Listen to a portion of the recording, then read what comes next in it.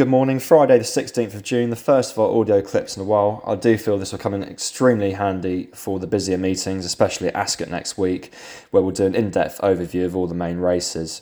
So there's a couple for today that have made it on the shortlist but didn't make it as selections, and that's the sort of thing I'll be including in these clips so that we don't miss out on anything, as well as any late information during the course of the morning.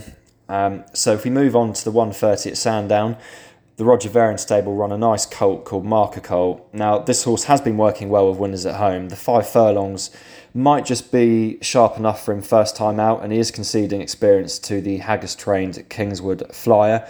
But regardless of that, he's certainly one to keep on side and put on the trackers for the future. Based on his work, he'll be very competitive first time out, and he's one to keep on side. So that's Marker Colt in the 1:30 at Sandown. A good run expected first time out, if inexperience doesn't find him out. Now, one at shorter odds today. He was too short to recommend as a selection, but I'll be putting him in a couple of multiples today. Penn's Ants in the 3:50 at Sandown for the Crisford Yard. Now, this colt by Wootton Bassett really caught the eye last time. He was quite unfortunate to bump into the progressive Lucky 15 that day. He's turned out just 8 days on, but he's officially well in at the weights, gets the first time cheap pieces, and I know that the Crisford Yard would be disappointed if he couldn't justify favouritism today. So that's Penzance in the 3:50 at Sandown, expected to get off a mark. There's not much in there. I don't think Serengeti Sunset's much for the Gosden Yard. He does get the first time cheap pieces as well, but I think he needs gelding. And moving on to our selection, obviously in the 2:40 at Sandown, we've got Crown Estate for John and Fady Gosden. We do have the Appleby trained favourite to beat, as mentioned in my write-up, but to be perfectly honest with you, most of them are tuned up and know their job first time out.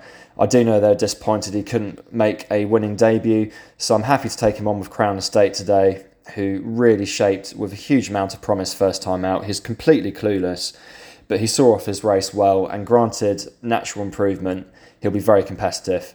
I don't know much about the rest in there, but a few of them are completely unsupported in the market. And whilst I know some of you wouldn't like to do something each way at 10 to 3, I think this is a way to play this race. So Crown Estate in the 2:40, our main selection. Hard to see how he doesn't go close today, but he'll be a very good horse over a mile in time. But he's expected to get away with it over the 7 today. So that's all for Friday. I'll be back in touch tomorrow with a more in-depth podcast. So good luck and speak tomorrow.